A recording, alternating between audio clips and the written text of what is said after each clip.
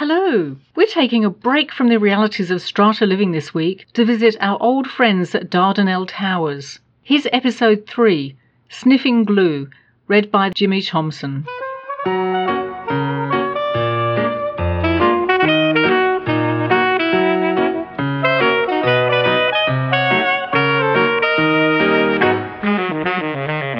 Parking, terrorism and a health scare dominated the most recent meeting of the Dardanelle Towers Strata Committee.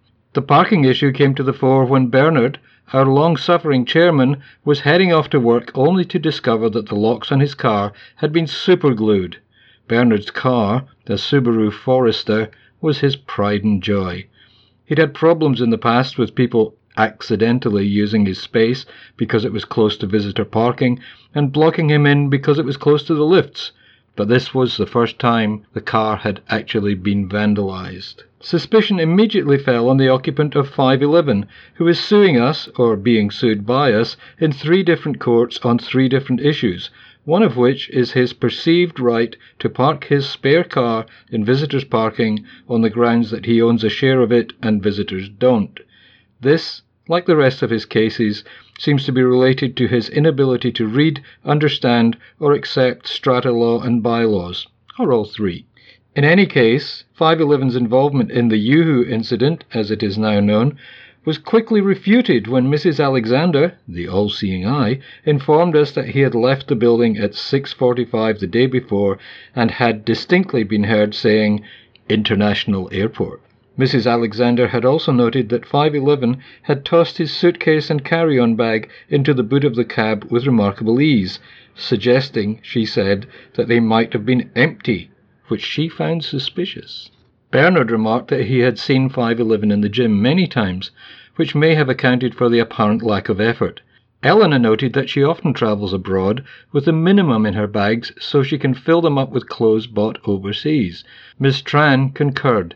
She could get a complete season's wardrobe in Hoi An for less than the Uber fare to the airport. Everyone looked at Lady Luckby, who never lets an opportunity for casual if ingenuous racism pass, but she said nothing. Mrs. A had also gone very quiet, something that did not go unnoticed by Eleanor.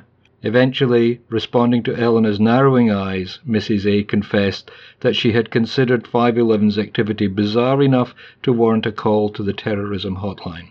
Eleanor sighed in exasperation. Mrs. A had done exactly the same when she saw her relatives gathering outside our building on their way to a Lebanese wedding. One cousin had been deported. He had only overstayed his visa by a week so he could be at the wedding, and the groom barely made it to the church. They were, like the majority of Lebanese in Australia, devoutly Christian. "You can't be too careful," Mrs. A said, as she had at the time of the wedding fiasco. "The building could be a prime target." "I know we have 2 blocks," Bernard grumbled, "but we're hardly the Twin Towers." He was unusually grumpy, but then he had every right to be. The gluing of his car had prevented him meeting a couple of important clients, not to mention the hassle and expense of replacing the locks. It was then that Jonathan said he had a confession to make.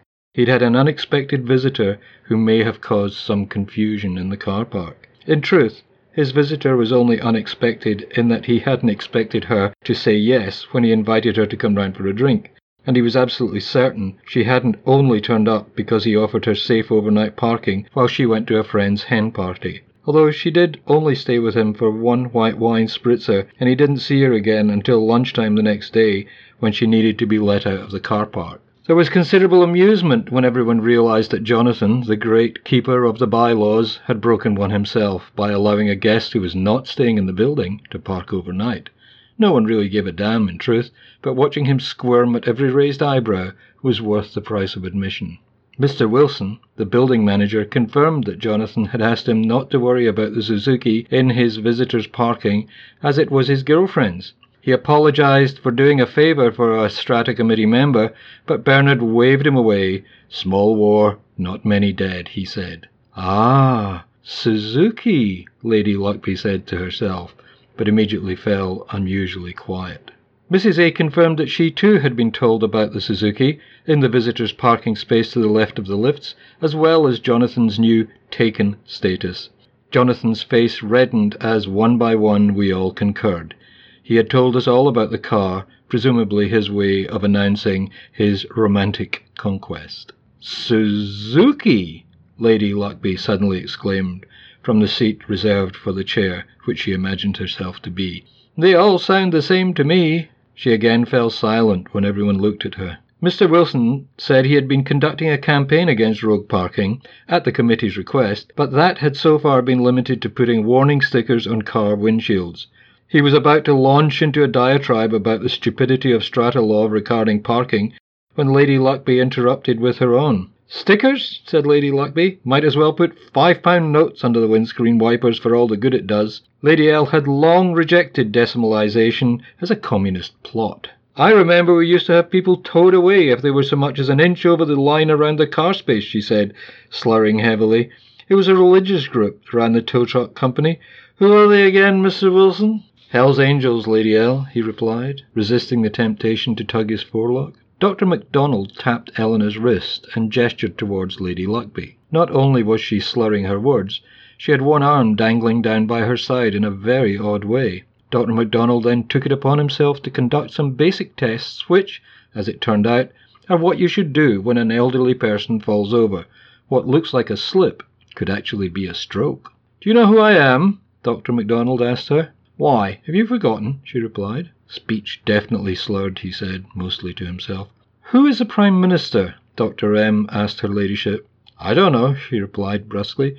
The good doctor made another mental note. "Could you smile for me, please, Lady Luckby?" he asked. "What the hell have I got to smile about?" she retorted. "I'm 89 years old, crippled by arthritis, and surrounded by idiots." Dr. M looked at her pleadingly, and she forced what could be best described as a malevolent sneer. A bit lopsided," he mused. "One last thing," he said. "Could you raise both your arms up at the same time?" Lady Luckby glowered, but finally raised her right arm to about shoulder height, while her left barely moved from her side. Dr. M was alarmed. "Could somebody call an ambulance, please? I think Lady Luckby has suffered a stroke." Eleanor scrabbled for her mobile phone, but Lady L was having none of it. "Look, I'm fine. I haven't had a stroke. I'm as drunk as a skunk. Been drinking all afternoon, watching Leaving Las Vegas. That always makes me thirsty. I said I didn't know who the Prime Minister was, because I haven't read the paper this morning, and they seem to change every 5 minutes. As for ScoMo, sounds more like a laundry powder than a Prime Minister," she said.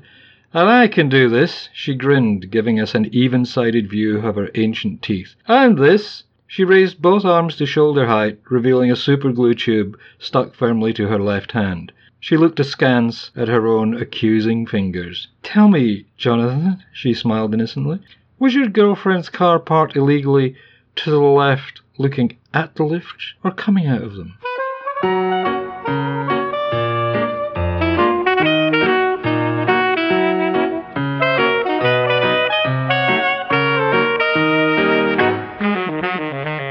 Hope you had as much fun on our brief visit to Dardanelle Towers as we had.